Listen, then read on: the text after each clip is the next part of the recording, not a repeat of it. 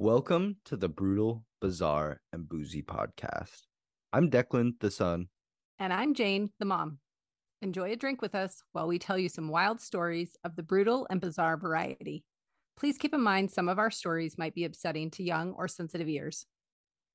This is the podcast where we talk about brutal crimes, bizarre occurrences, and get you drunk with cocktails themed around one of our stories. To lighten things up, we like to end our time with a chaser. So, Declan, what is the story that you've got for us today? Today, I'm going to be talking about the Green River Killer. Oh, shit. That's big. Yeah, it's a big...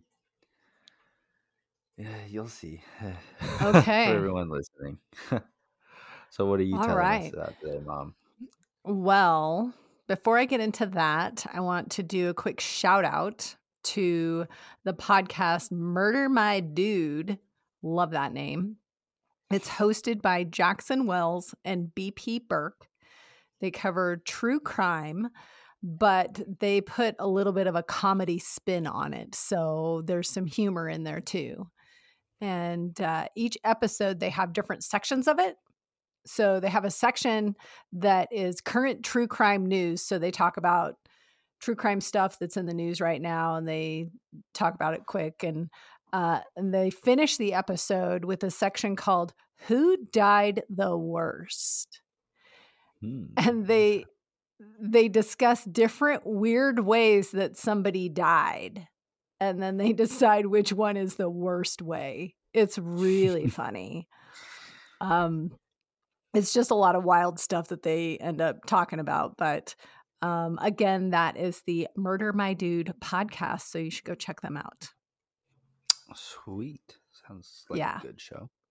Yeah, it definitely is.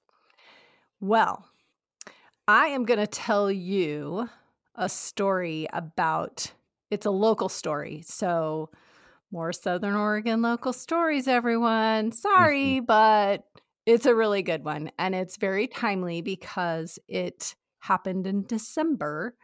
And we'll talk more about it. But the drink that I am doing today is called the Santa Hat. Very festive. Yes. And if you haven't seen pictures of the drink, everyone, you can go to our Instagram, which is brutal_bizarre_boozy. And there's a picture of the drink and why it's called the Santa Hat, because it kind of looks like an inverted Santa hat. So it is made up of 3 tablespoons of powdered sugar, 1 teaspoon of water. Don't worry, that stuff is going into, it's the accessory to the drink. It's not actually in the drink. As well as a 1/4 cup sweetened flaked coconut.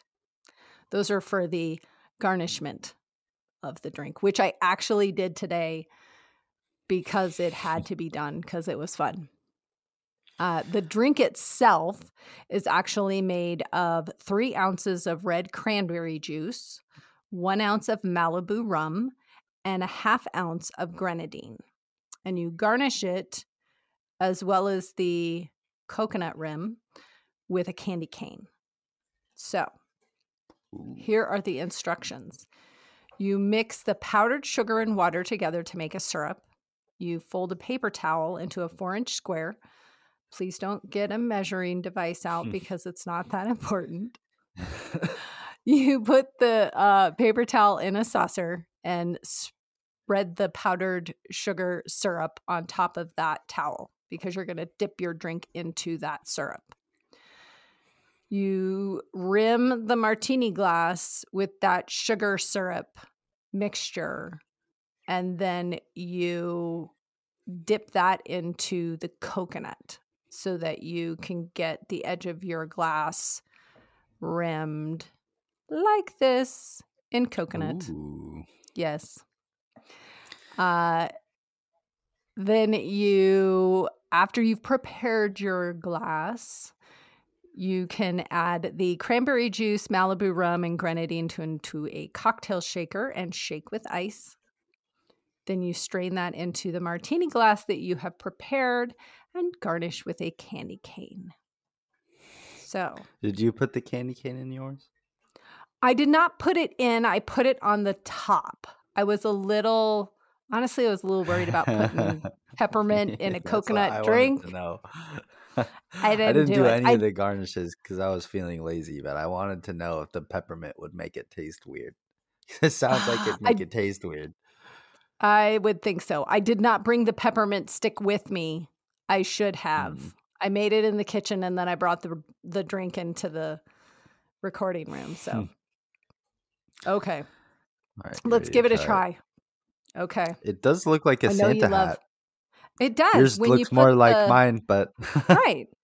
I had a really hard time getting the coconut to stick to the damn glass, and I ended up yeah, I was just wondering. it didn't stick. I was wondering how that was gonna go with just basically frosting. Well, it was a sugar syrup. It didn't work well. Yeah. It didn't work well. It didn't make it sticky as well as it should have. So, anyway, here we go.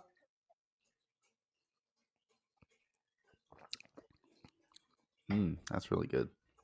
Very sweet. Well, okay. I think I would prefer it without. I love coconut. Don't get me wrong, but I don't like having to chew it. Yeah. It's getting in the way. You I can't really taste the drink because all I taste is the sweetened coconut. maybe that'd be good for like half of the cup. So it looks like a Santa hat Yeah. on one side, and then you drink Yeah. from the other side. I have all the ingredients on the table behind me that I used. So Nice. anybody watching on YouTube can go check it out. Right. But I like the flavor of the drink, though. I just wish I didn't have to chew it. Not a big fan yeah, of the chewing my drink's drinks. really good. I'm glad I skipped out on the garnish. Yeah. Even though it probably Yeah. made it look way cooler, this is just like a red drink, but it It tastes does make good. it look cool. Yeah. But I got to get past the coconut. Oh, whatever. It was fun. It was for a reason. Yeah. So, normally I give you fun facts and history of the drink or a component of the drink. But today I went a little off kilter and I did fun facts about candy canes because they are the garnish. And I thought that would be Nice. cooler to do. So I Yeah. did fun facts about candy canes. So the candy cane history, if you will, was obtained from the National Confectioners Association. They say that candy canes are the number one non-chocolate candy sold in December. Most of those Makes sense. sales, yes, with most of those sales of candy canes occurring in the second week of December, and possibly that is due to many people decorating their Christmas trees at that time and using the candy canes on the trees. I don't know. Anyway, legend says that candy canes were created in 1670 by a German choir master who gave them out to young singers in his choir to keep them quiet during a Christmas ceremony. So if you want people to be quiet, give them a candy cane stuffed full of sugar because that will work. I Yep. guess. I don't know. You gotta suck on it, so they're probably not talking while they're sucking on it. Well, that's true. That's true. But then they're all jacked up on sugar. So I don't know. True. The legend says that he bent the candy into a hook shape to make them look more festive, like a shepherd's hook for the Christmas season. And that's where they got the traditional shape. Candy canes were introduced in the U.S. in 1847, but were only white at that time. They didn't have the red and white striping when they were brought here. They didn't get the red and white striping until manufacturing became automated around 200 years after they were first invented. The Confectioners Association conducted a survey on the proper way to eat a candy cane. So, Declan, do you eat a candy cane hook first at the curved end or the straight end first? Straight end first, obviously. I'm not a psychopath. So, according to their poll, 72% agree with you and say they start at the straight end of the candy cane, while 28% disagree and start at the curved end of the candy cane. No, what you're supposed to do, you're supposed to eat the straight end until you get it like the same length as the curved part, and then you put it inside your front teeth like a retainer and you suck on it.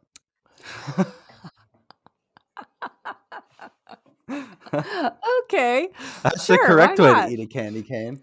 All In case right. you didn't know. I did not know. Thank you for educating me. That's fantastic.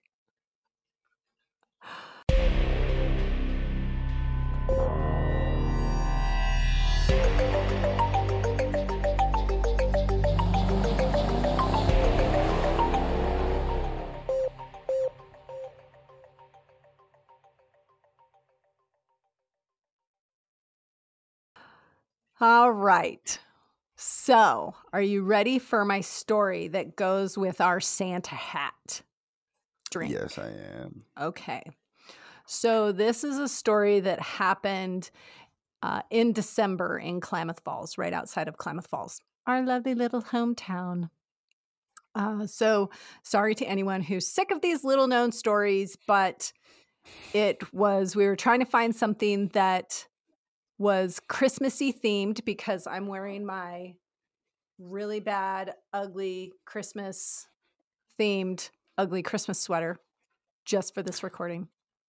I'm wearing prototype merch for this recording. Oh, nice. Still in Nice. the We're working on it. tinkering Everyone stay phase, tuned. but yeah, I'm gonna iron out the kinks here soon. Stay tuned. All right. So it happened in December, just before Christmas in 1989. Klamath Falls, Oregon is a small town in southern Oregon, like I've told you guys before. This is, not very many people know about our little town, but that's fine. Many decades, the commerce was due to logging in this area. Logging is currently not a large financial contributor now, but it was back in the 1980s. The fact that it was a logging community and that there were loggers in the area was crucial to the outcome of the circumstances of this story. Without the loggers, this story would likely have a much different and horrific ending. This is the story of baby Benjamin. Oh. December can be full of brutal weather around Klamath Falls. You know, right, Declan? It's not very nice sometimes. It's fucked up there some years. Yeah. Some of that is due to the fact that we have a large lake, and it seems to kind of generate its own weather patterns with increased snow and wind in some areas around town. So areas close to the lake tend to get a little bit more snow a lot of times than areas farther away from the lake in town. In December, on December 7th of 1989, the weather was below freezing and a cold mist was in the air, not something most people would want to be outside in. Two men, Ken Murdoch and Ken Leppert, were mechanics working for a logging company. They were leaving a logging site about 20 miles northwest of town. The area was adjacent to Klamath Lake, the large lake I mentioned before. This is a remote area with no houses or businesses within many miles. Down from the work area is Highway 140. That's a 2-lane highway, kind of narrow. And right on the other side is the lake. So there's like the mountain, 2 lanes, lake. There's not a lot of land in between. Yep. Yeah. Coming down the hill from their work area, they came upon a gate. Leppert got out of the truck to remove the lock on the gate. While struggling with the lock, he noticed down a ledge in some thick trees, there was a yellow blanket on the ground. Based on the description of the area I mentioned before, this is a weird area to find a blanket, especially in December. So, what's up he with all walked these over. stories you have of people just in our area stopping and looking at shit on the side of the road? And What's up with that? maybe we're just nosy assholes. You don't know. Well, we definitely are, but I've never once But thought. I've seen a lot of shit on the side of the road, and I've never once stopped to even look at it. so it makes you wonder. I've had a couple stories now where people have found something on the side of the road and it led to a bigger discovery. Imagine how many people drive by this stuff and they don't find anything because that little crucial piece of information wasn't discovered because you drove by. That's That's fine with terrifying. me.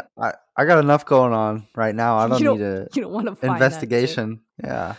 Well, you definitely wouldn't have wanted to find this. Oh So yeah. he walked over to the bundle and pulled the edge of the blanket back. He was shocked to see blood inside the blanket. He quickly returned to the truck and got Ken Murdoch. Ken Murdoch unfolded the rest of the blanket and saw a baby inside. Oh wow. I can't even imagine what. My God. It's like Superman. It's just You just find a random so baby in the middle of crazy. nowhere. Yeah. Initially, they believed the baby to be deceased as the coloring of the skin was white and blue and there was blood on the blanket. The men returned to their truck and radioed their company. This was, in the 80s. So people didn't have cell phones. They had to use their truck radio and they called their company. They requested police be sent to the scene, but didn't say why, due to what they had found. They didn't want to be broadcasting it over the radio waves like, hey, this is what we found. So they were just like, you need to send police out here. Can you just send police Yeah. out here? Right? So their company calls 911 and requests assistance, not knowing, just going, hey, I got 2 guys on the mountain and they need some help. Shortly after the radio request, the men went back to the blanket and noticed one of the baby's eyelids moving. So he was not deceased. Yeah. That's fucking They rough. Yeah. They immediately realized the baby was barely alive and time was crucial. They grabbed the freezing wet blanket and frozen stiff baby. Murdoch wrapped the baby boy in his sweatshirt. They jumped in the truck, turned the heat to full blast, and started driving back to town because they were like, we can't wait. We got to go and get help. And help will meet us on the way. Ah, yikes. The men talked to the baby while they were driving, telling him it would be okay, but they thought in the back of their minds that it didn't look good. While headed towards town, they contacted their company again and explained what they had found. They requested an ambulance because they didn't believe that the baby would survive much longer. An ambulance was able to meet them on the route and get the baby medical assistance while continuing to the hospital. The baby was brought into the ER where staff was ready, but not optimistic, obviously, because the baby's temperature was so low the thermometer couldn't register it. Oh wow. Plus, yeah. Jesus Additionally, Christ. his heart had stopped and they were having difficulty getting an airway to get air into him because his jaw was so tight from the cold. So he's like frozen and everything's stiff. Yeah. It's crazy that he was still alive at that point. I know. Well, his heart had stopped, and they just had to. They were like, we got to do what we can do. Medical staff, however, was able to revive him, and a couple of hours later, he was transferred to the nursery. He was given the name, I'm not quite sure why they picked that name, Baby Benjamin. I'm not sure where they picked Benjamin, but they picked Baby Benjamin Kenneth after the two Kens that found him, Forrest, because he was found in the forest. So Baby Benjamin Kenneth Forrest. The town rallied around the little baby, making financial donations, bringing gifts, and many visitors to the hospital, including the two Kens, who were told they were welcome to come visit at any time. By the end of the month, baby Ben was placed with his adoptive family. Over the years, Ben has stayed in touch with the men that rescued him and has even become a father himself. So, in honor of a Christmas miracle, God, I can't stop crying. Oh my god. Oh my god. I lost my mind. My camera's blurry right now, so I couldn't even tell that you were crying. You said something. Oh my god. Okay, cut that out because I sound like a lunatic. I'm gonna leave it in. No. You gotta cut it out. Maybe I will, maybe I won't. We'll Jesus. See. So in honor of the Christmas season, this is a semi-modern, because it was 1989, semi-modern day Christmas miracle story. And that is my story of Baby Benjamin. That's super cool. Yeah. Those guys who found him, those construction workers, are basically his dads. They're still in contact with him. Did he ever do like Ancestry 21andMe or whatever the fuck? So the articles that I found were old articles from, like I think the last one was like when he turned 30, which was, 2019. So it's not super new, but there wasn't anything that said anything about him finding his biological parents. And if I were him, I don't know that I would look, honestly. I'd want to know just so I don't know. I guess the statute of limitations would probably be up, so they couldn't do anything legally. Well, for sure, but I don't know that I would want to know. I might just want to move past it. Like something. Yeah. Yeah, be like, hey, jackass. Pull a Tanya Harding. Oh, another Oregon story. Maybe we'll cover that as a brutal. Oh, it is? Oh, coming up soon. Tanya Harding story. That was Portland. She was in Portland. Shit. Yep. All right. Well.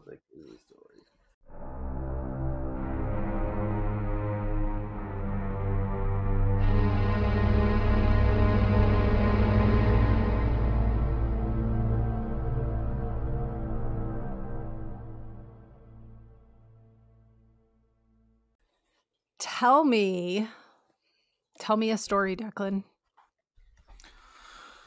All right. Let me tell you about the Green River Killer. Okay. Yeah. I feel like he's not as well known, but also that could just be me. I don't know. I think he's pretty well known. Okay. So Gary Ridgway was born February 18th, 1949 in Salt Lake City, Utah, to parents Mary and Thomas Ridgway. Gary was the middle child out of the three from the Ridgway family. He struggled with bedwetting until the age of 13, and according to Gary, his mother would yell at him and wash his genitals after each bedwetting episode. Oh. This led Gary to have a relationship with hatred and sexual attraction to his mother. When Gary was 16, he lured a 6-year-old boy into the woods where he stabbed the boy through the ribs, hitting his liver. How old? How old was he? He was 16 and he stabbed a 6-year-old boy. The boy Okay. survived the attack. However, this would be just the first of Gary's taste of extreme violence. After graduating high school, he married his 19-year-old girlfriend and enlisted in the Navy. He spent some time in Vietnam and experienced some combat. Shortly after that, Gary married his second wife, Marcia Winslow. During his marriage to Marcia, Gary became very interested in religion and would often read the Bible aloud at work and home. However, the women in Gary's life claimed that he had an insatiable appetite for sex and would often demand it multiple times a day. When he couldn't get sex from his wife, he would find sex workers to fill his appetite. While married with Marcia, the two had a baby who they named Matthew. Oh, I didn't And know a he few had a years, kid. yeah, Matthew Oh, Ridgway okay. is his son. Sorry. Go ahead. A few years after the birth of his son, women from Gary's area would begin to disappear. Gary would frequently engage in sexual activity with sex workers, and on July 8th, 1982, Wendy Lee Cofield would be his first victim. To find his victims, he would travel along the Pacific Highway South and pick up either sex workers or young women who had run away from home. He sensed that they were nervous, so he would pull out a picture of his son to show them and to calm them down. Oh, Yeah. that's gross. After picking them up, he would engage in sexual activity before Gary would begin to choke them to death. Most of the murders took place in either Gary's truck, home, or secluded areas. After he murdered, he would typically dump the bodies in wooded areas around the Green River area. Occasionally, he would transport the bodies down to Portland, Oregon, just to confuse the police and throw them off his trail a little bit. Jesus. He would typically pose their bodies in suggestive ways and would often return to the area to engage in necrophilia. Oh, gross. Yeah, real upstanding citizen we got right here. Oh, God. After a few bodies had been discovered, the King County Task Force started investigating these murders and discovered some DNA from one of the crime scenes. John Douglas, who I mentioned previously on another episode about Wayne Williams, Oh, okay. he's an FBI profiler who Gotcha. typically makes cases on serial killers, and he was tasked with making a profile for this killer in particular. Shortly after this, Gary Ridgway's DNA was linked to 4 murders that happened nearly 20 years before he was arrested. Wow.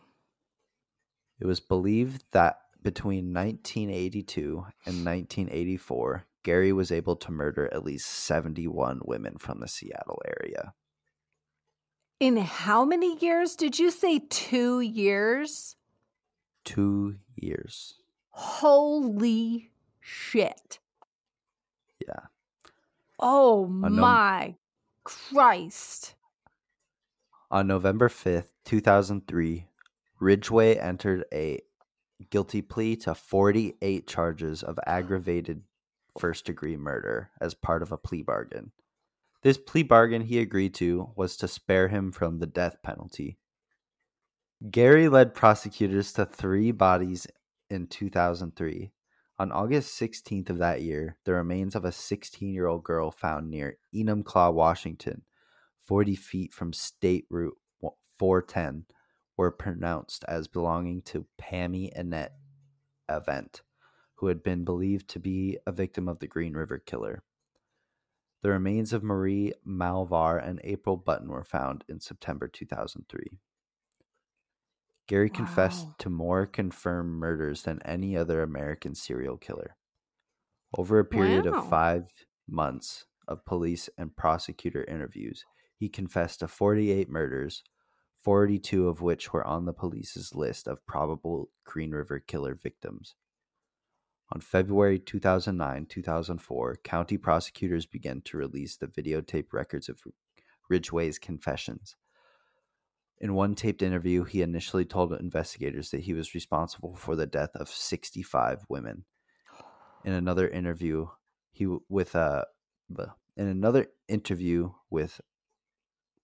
Rich Reichart, I think is how you pronounce his name, with Reichart on December 31st, 2003, Ridgway claimed to have murdered 71 victims and confessed to having had sex with them before killing them, a detail which he did not reveal until his sentencing. Wow. Currently, he sits at Washington State Penitentiary in Walla Walla and is the second most prolific serial killer in American history. Wow. I did not know a lot of the details of that. Yeah, he's a super. Oh, one important detail I forgot to mention is that Gary had an IQ of around 83. Oh. Yeah. So he's a big dum-dum. Wow. Yeah. Yeah, he had a lot of victims for having that. Wow. Okay. A lot of his victims weren't discovered until they were skeletal remains too. So I think only 4 were discovered before he was arrested. Wow. Yeah. Wow. I did not know there were that many victims. I knew there were a lot, but I didn't know it was 70 some. Well, he Holy claimed cow. to have killed so many that he lost count. So that's kind of why his count jumped between 65 to 71. But He was like, he killed a lot "Oh, of people, that's for sure. I forgot. My bad." Wow. Yuck. Yeah, not a fun guy. No. Mm-mm. Yuck.